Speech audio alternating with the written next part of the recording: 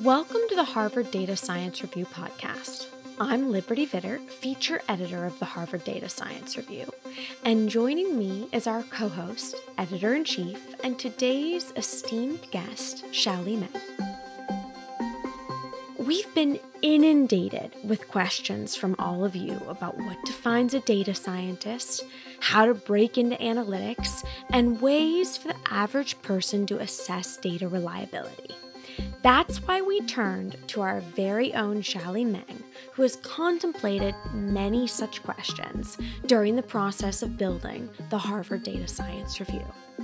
In this episode, we'll delve into Xiaoli's personal journey, notably being named the best statistician under the age of 40 by the Committee of Presidents of Statistical Societies, to becoming the founding editor-in-chief of the Harvard Data Science Review. Join us as we trace the steps that led to his remarkable accomplishments and illuminate the path you can follow to understand the data that shapes our world in our very first listener question special. So, Xiaoli, I was going to start with this question about how did you become, sort of your path? Where are you from? What did you do? How did you become the editor-in-chief of the Harvard Data Science Review? But before I do that, I want to ask, do you identify as a data scientist or a statistician? Liberty, that's the question that I always now ask anytime I give a talk. I would tell the audience, say, I am a statistician. I like to collect some data before I start. And I will always ask the questions, how many of you proudly call yourself a data scientist? And what's interesting is that depends on my audience. And usually, if it's a statistical audience, you don't see too many hands raised.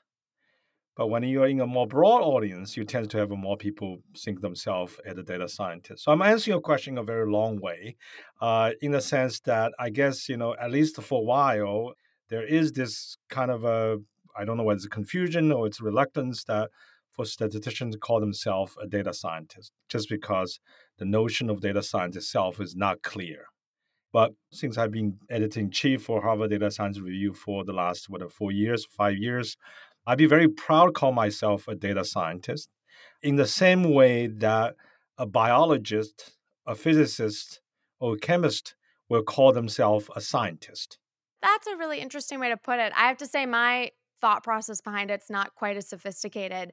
I always feel like if I'm at dinner, if I say I'm a statistician, people go, "Oh, nobody wants to sit next to me." But if I say data scientist, they're like, "Oh, that's so interesting."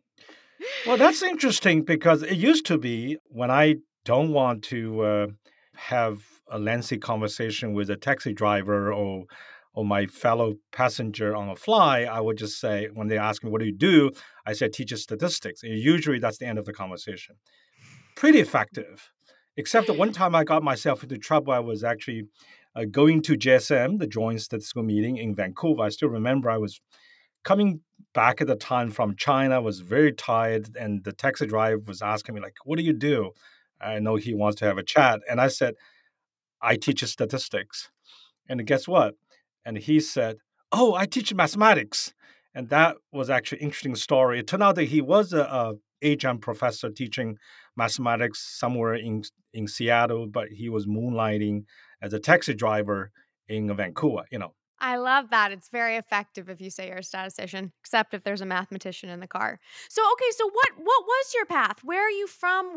What led you to being, quote, the greatest statistician of a generation? How did you get there? I think you just made up that term, but I I like did this. not make that Okay. up. I did not make that up. It is written. Okay. Whoever wrote it obviously did not know statistics, but that's fine. Where I grew up in China.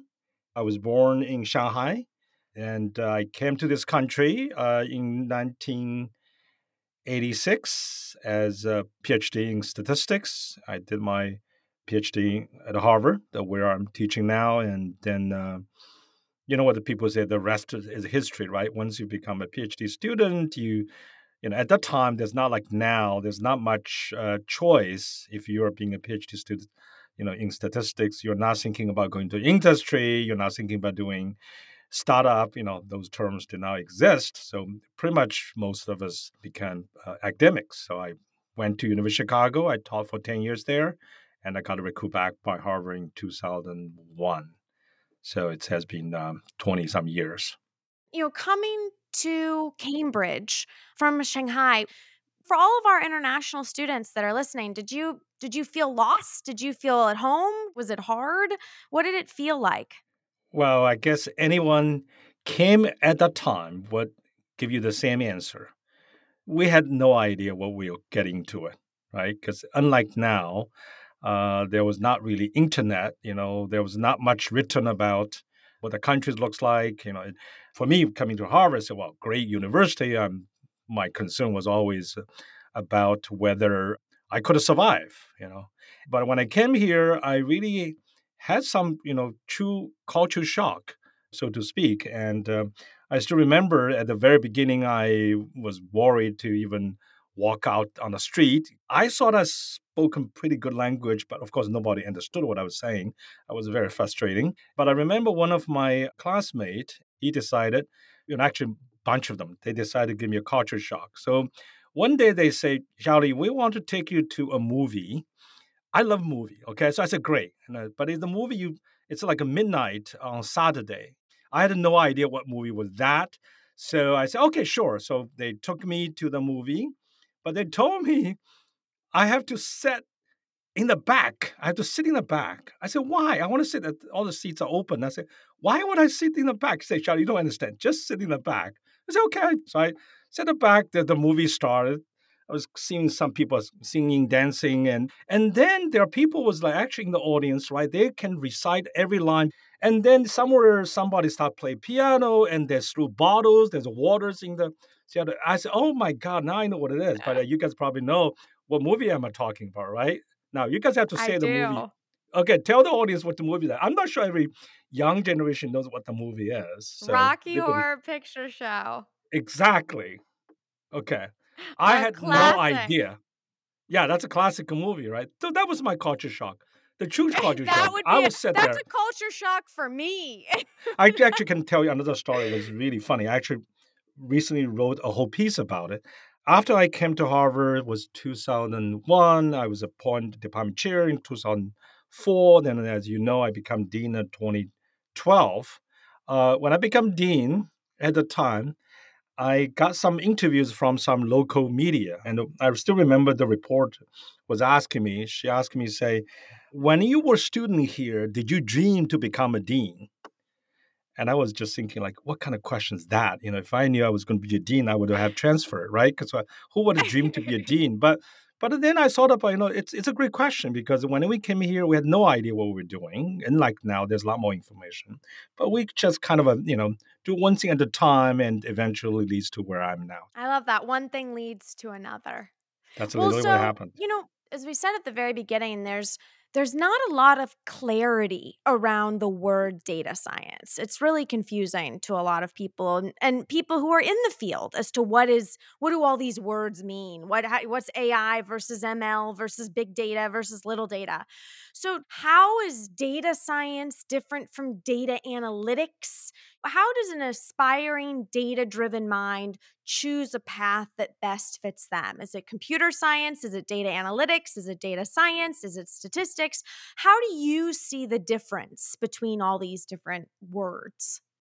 Yeah, that's absolutely a great question. I have to say that if you ask me that question, say 5 years ago, before I start the Harvard Data Science Review, I probably won't be able to give you any answer that with any kind of a real meaning to it because I was just as confused as most people.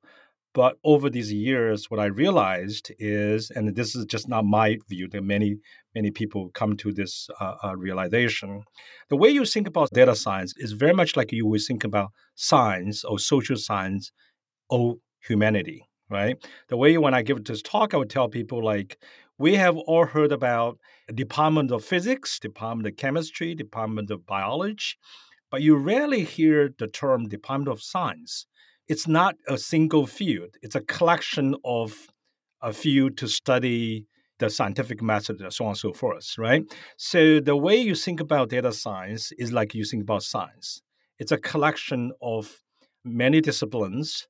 They all study the digital world, right? Very much like, physics study the inorganic world, chemistry and biology will be studying the organic world, right? So on and so forth, right? It's a collection of the field that study the digital worlds or any digital information. Now, that turned out actually has a real consequence. It's not just an answer to a question, just sort of say what it is, because for many many universities in the last 5-10 years, everybody trying to build something on data science. Whether you think about data science as a single discipline or a collection of discipline has a real impact in terms of what kind of infrastructure you're going to build. So I'm on the book to very clearly I say I against the idea to create a department of data science. Because if you create something like Department of Data Science, it's just too crowded. So you rather say using the science, data science as this umbrella term, and then you can go down to specialize what fields you want to be in. Statistics, computer science, applied mathematics, economics, philosophers. I mean, as you know, Harvard Data Science Review really publish philosophical questions. The very question is, what is data? Why data helps? These are fundamental questions, right? And so you can think about all to specialize those things, but to think of them as a one single discipline, actually by now, probably most people would agree it's not very helpful. So what would your advice be, and this is what some of our listeners are asking. What would your advice be to somebody who wants to go get a master's? Like, should they be doing a master's in data science or should they be doing a master's in statistics? What would be the best path that you would recommend for a student? Great. I'm actually going to borrow something written by my co-editor for data science education, Rob Liu. He wrote an article in Harvard Data Science Review about what he viewed as the inclusive learning about data science. The one big point he made, which I completely agree, he said, well, the thing about data science, because they are so broad, it's very hard for me to find a field where the data science is irrelevant. Okay, that's very hard to find.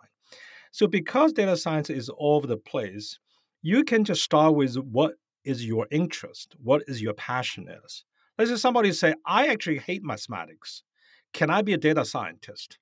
Well, actually, my answer is yes. You might be surprised by that.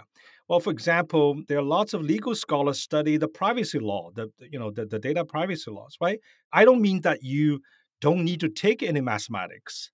You need to take some, basic mathematics. You need to understand, these concepts, but you don't have to have a passion of mathematics in order to be a data scientist or have passion of being a statistician. You could have a great passion about, legal study. You want to be a lawyer, right? And there are actually those lawyers who have a strong expertise in data privacy, in copyright laws, because that's very relevant these days with AI, with ChatGPT. These are highly, highly sought after expertise, right? And you can actually pretty much call yourself a data scientist, at least in my definition, because you'll be working on these issues that are incredibly important for the society, for example, like data privacy, right? So again, I would say first evaluate what your passion is. Definitely have some basic statistics. Definitely have some computer science. I would also suggest people should also take a little bit about anything about a human behavior, psychology or something.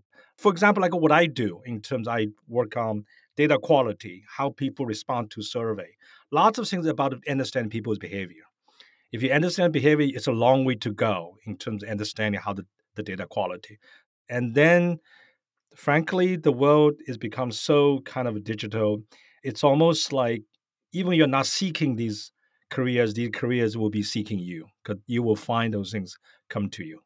Yes, the fastest growing profession is data scientists that people are looking for. And I think that was a really interesting question that you said about the psychology of people that, your data is really only as good as the people you collect it from when you're collecting data Absolutely. about people. What are the biggest issues? Is it that people lie? What are the behavioral psychology issues that you really need to understand about people when you're collecting data? Yeah, but let me give you a specific example because I worked a little bit on that. That's my 2018 article about data quality and about 2016 election at the time, right? We're trying to understand why, because as a statistician, I got asked a lot. Everybody asks like, you guys know what you're doing, like you predicted, and it's kind of, regardless of your ideology, everybody gets shocked. Most people get shocked. And then so we look into the data, right? And the idea is we know that you collect the data and you can do all the fancy stuff we call the randomization, trying to be, representative. But at the end of the day, people can choose to respond or not respond, right?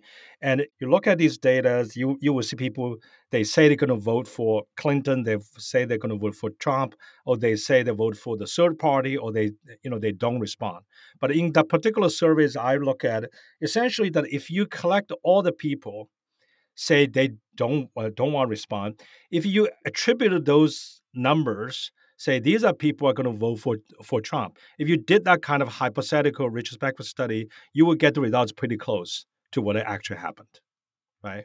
Now that does not necessarily say that actually is the cause. That's the other hard part for doing these kind of statistical inference, because things change, right? Whenever you do these elections polls, that happens way before the election happens, or even time close, things can change, right? People can react to news differently. The data is a snapshot of that moment, whatever happened.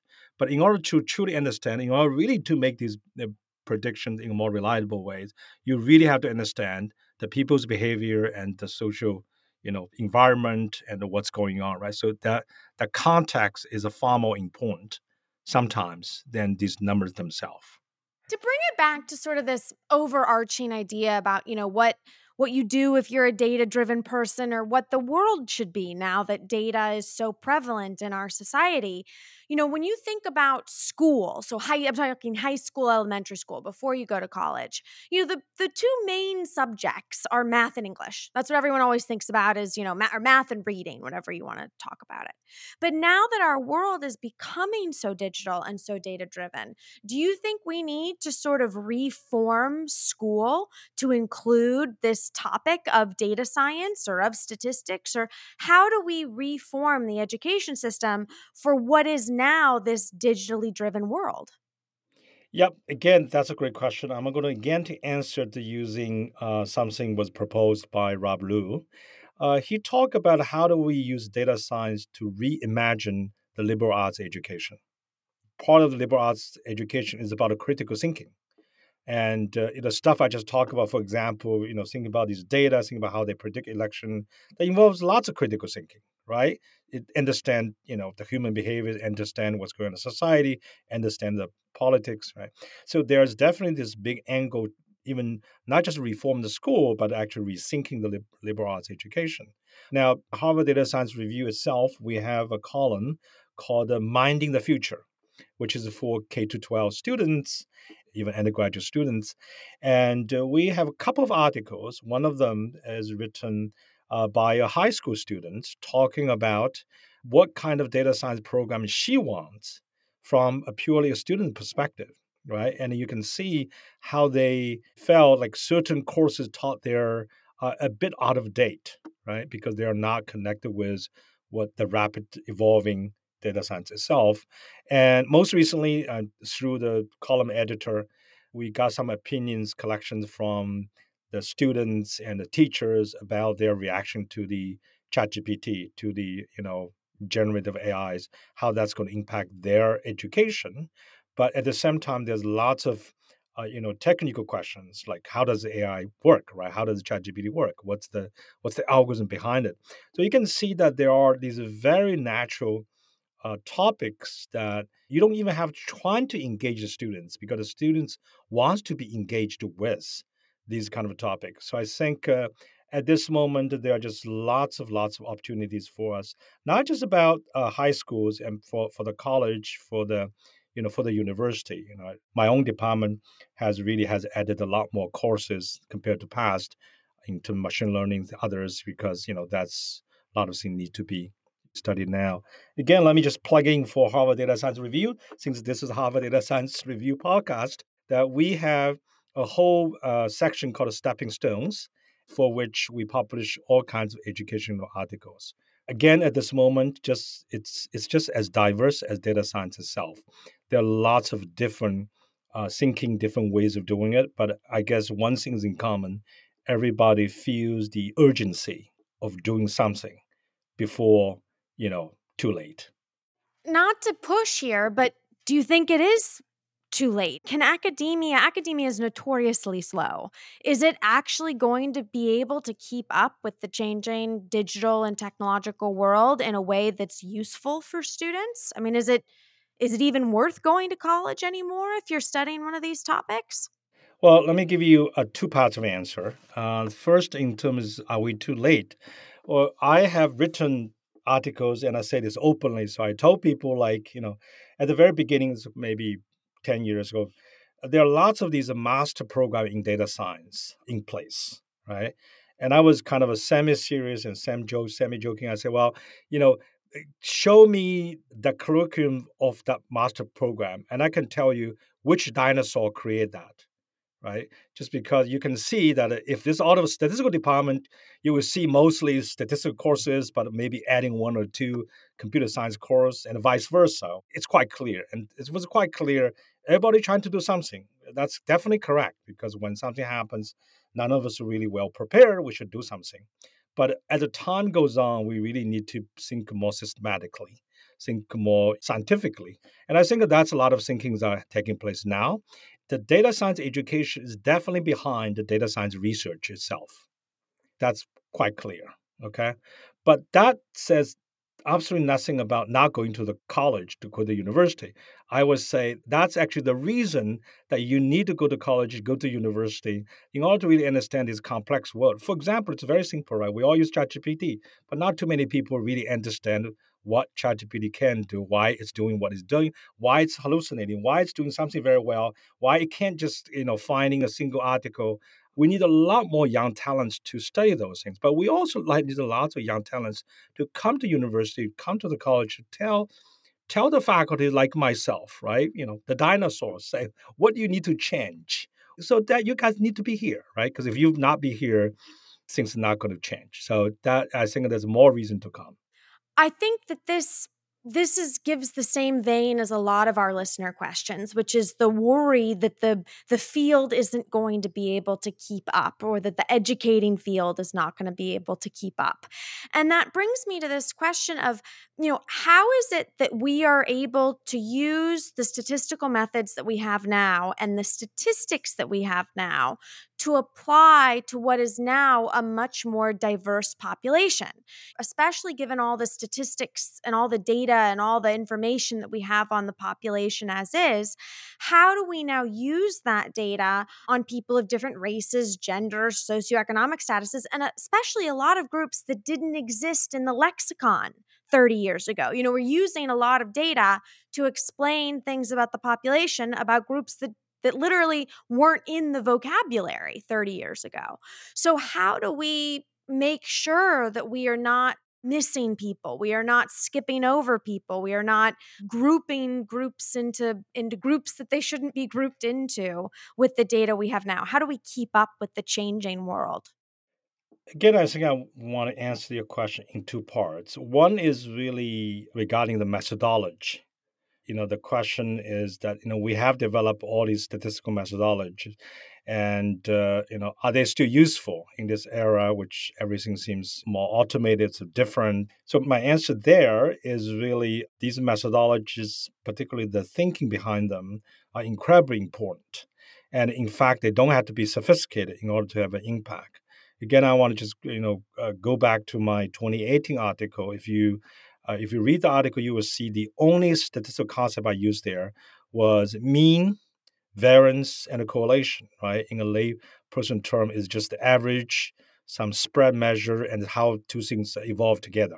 And with that three very basic concept, I was able to push pretty far to study this whole data quality issues, how the election, went the way it went, and all the stuff, right? And the paper actually has made quite a bit of impact. So these methodologies themselves are kind of timeless, but how do you apply them timely? That takes talents, takes the kind of understanding the current situation, right? So on and so forth. So that's just about the statistical methods. I think that the other part of your question is really about we have collected so much data. How do we use these data And we all, I guess, anybody in the right mind, we want to say we want you to use the data responsibly. We want the data to advance the society instead of further divide the society, right? We all know the good reasons to use the data. But the problem is when you actually start using data, we all have our own bias. Sometimes these biases are not kind of really malicious. For example, I can tell you what bias happens typically. Let's say you want to get something done, and your boss want the answer. You want to get something done, right? It's good. You want to get something done. Then you may just say, okay, no, here's a piece of data I found. Let me just analyze that. And you don't have time to think about it. Where the data comes from, whether the data actually is representative of what you want to do. Could there be a bias in the data? You just didn't think through those things. It's not ill intention, want to prove something wrong, but you just want to get this thing done, right? And you just didn't have time, didn't do the due diligence.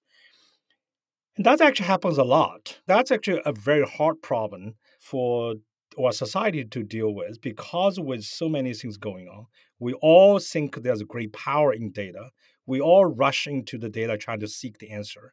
Now, as you and I, we're both statisticians, we know that, as people say, when you torture the data enough, the data will confess, right? We tend to get the answer we want. And that actually, to me, is the biggest problem. I always tell my students, like, if we do simulation, we find the answer is what we wanted, triple check it because it's so easy just to fool yourself. Say, oh, I'm done. I got the answer we want. I think we're now the society. This is one of my biggest worry. We overfit our theory. We cherry picking. Sometimes not intentionally. Sometimes we do intentionally do those things. Right. So I think that is the one thing that requires really a lot more due diligence, a lot more emphasis about the scientific replicability, a lot more emphasis on understanding the problem for which you apply these methods, using these data for, right? But having said so, that it is also become more complicated, and that's I think it's a new challenge that we face. As you know well, you may remember that we run together a workshop with the UN, right? IOM UN, we talk about the whole migration issues. There's these disinformations, right? Now, here's the complication because people know disinformation is bad, misinformation is bad. So, guess what happens? Now, you can easily find examples in many medias, right? When some medias or someone does not want to hear something, they just label that thing as misinformation, right? Yes, Right, I'm like, just oh, I don't like it. It must be that's disinformation. misinformation, right? And in fact, that act itself is misinformation, right? So now the question is like, as a professional statistical data scientist, and if we truly respect the integrity of our profession, it is at least part of our job responsibility to figure out when we see something, when something is labeled as information, disinformation, misinformation, like which one is actually closer to the truth. And that's not easy, particularly if you have someone intentionally trying to mislead you, right? And so we need a lot more young people, young talents to come to the field of data science, but keep the very open minded. I think we now have too many opinions, too many possible datas to show whatever we're saying. We can find some data to support us. And we also have this thing, which I can say pretty openly, that's a pretty bad. We have these personalized news. You will be fed the news that only you want to hear. And those things are really not that good for those of us trying to really find out what's the truth, what's the misinformation, right? 'Cause you want to keep your own mind open. It's very hard to keep your mind open because we all human beings, we all have our preference, we all have our ideology. So I have to constantly guard myself against not to say, well, oh, that seems the obvious answer, but you have to think a little bit harder. And being the editor of a Harvard Data Science Review, that gives me additional responsibility, trying to make sure that whatever we publish will be as close to the truth as possible. Speaking of the truth and of sort of your fears for the future, during the COVID pandemic, we saw this very steep increase in skepticism regarding data on masking, data on the vaccine, data on spread. And we heard from government officials and from very highly respected scientists things that turned out to be not true. My mom uses the phrase often wrong, never in doubt. And it's had really serious impacts. It's led to a lot of Americans, a significant portion of America and the rest of the world for that matter, distrusting science altogether. So how can we possibly restore that trust after sort of people that are supposed to be trustworthy said things with such positivity that turned out not to be true? How do we restore that trust? It's another great question, and fortunately, I do have an answer for you. And its answer does not come from me. I was invited to attend an event with the Museum of Science in Boston, and this was from the president of the Museum of Science because they are really in the business of gaining the public trust, right? So his point, I completely agree. He's saying, the first thing is that whoever delivered the message, those people needs to be trustworthy, right? Because when the public does not trust a person, they won't trust their message, and when they don't trust their message, they don't trust the message behind how to create this message. When they don't trust the message, they eventually don't trust the science itself. Right. So there is kind of a, one step, after another. So as a data scientist, how do we do things? Uh, this is a hard one, right? Because the reason I'm kind of rambling a little bit, I want to see how do I deliver this in the correct way. Um, let's say sometimes as a data scientist or any scientist, sometimes you will find these what people call inconvenient truths, meaning that that's what the data tells you, but you probably this is going to against your ideology. Oh, you said this thing if I said it is going to do some damage, right? So now you struggle. Like, what do I do? Right? I'm a data scientist on one hand. I should be telling this story, telling whatever I find. On the other hand, I have my judgment. I have these value judgment, which I think that's realistic. It's unrealistic to say, everyone has to be neutral. I don't think that's realistic. But I do think there is a way. I know this might be hard to practice. I actually wrote the last editorial. I mentioned this. Sometimes you may hear that when someone representing government like when someone come to the academia conference to deliver talk, they typically start by saying a disclaimer. Say, I'm speaking on myself. I don't represent the agency I work with. So that gave me an inspiration. I said, well, maybe that's what we should do. When we present, we say, well, this part I'm presenting is based on me as a statistician representing my profession. That's a statistical analysis. But there's another part. I make random judgment values, and I think since this part is really my personal opinion, you just need to make clear, right? The last thing you want to do is that, and this will get all of us into trouble, which is that if public feels like data science or any scientific tools are used to justify some ideology or conclusions already drawn, the public will just not trust you anymore. And say, well, yes, they always say that because they already have the conclusion drawn. So sometimes we just have to deliver the inconvenient truths, but you can still express your strong opinions. Just make sure you make a disclaimer that is not based on this analysis. That's based on my judgment, and our judgment is a valid part of lots of scientific inference. I know it may not be easy to separate, but at least is a one way to think about how do we deal with these difficult situations when sometimes we get ourselves into it. For our audience that isn't necessarily a data scientist, we have, whether you're a data scientist or not, we have data coming at us like a hurricane through journalists, through politics, through everything. Data can feel really overwhelming. But also, when you say that there's this, here's what the statistics say, but here's my personal opinion, I think that can be really confusing for people who see data as black or white. The data should say one thing or the other. How can you have a personal opinion about what the data says? What advice do you have for people who are reading these news articles every day or listening to the news and seeing all this data and sort of assuming that the data is, if it's 86%, it's 86%. There shouldn't be a personal opinion around that. Thank you for that great question. That I guess my answer to that question will start with a statement that I usually don't make because statisticians never say anything with 100% certainty. But for this one, I will say it's 100% certainty. There's no such thing as black and white data. Data always comes with context, and the data are far more complicated than what most people think. Data are not these numerical numbers you study in textbook. Data are simply a representation of some information people intend to collect. How people collect the information, how they measure the information they want to collect, what was the motivation for collecting them, how they process these data, how they analyze these data, all matters. And this is particularly clear, for example, for these opinion polls. Like if somebody asks you a question involving opinions, if you ask the question today, 2 days later, somebody asks you the same question, you may actually give a different answer.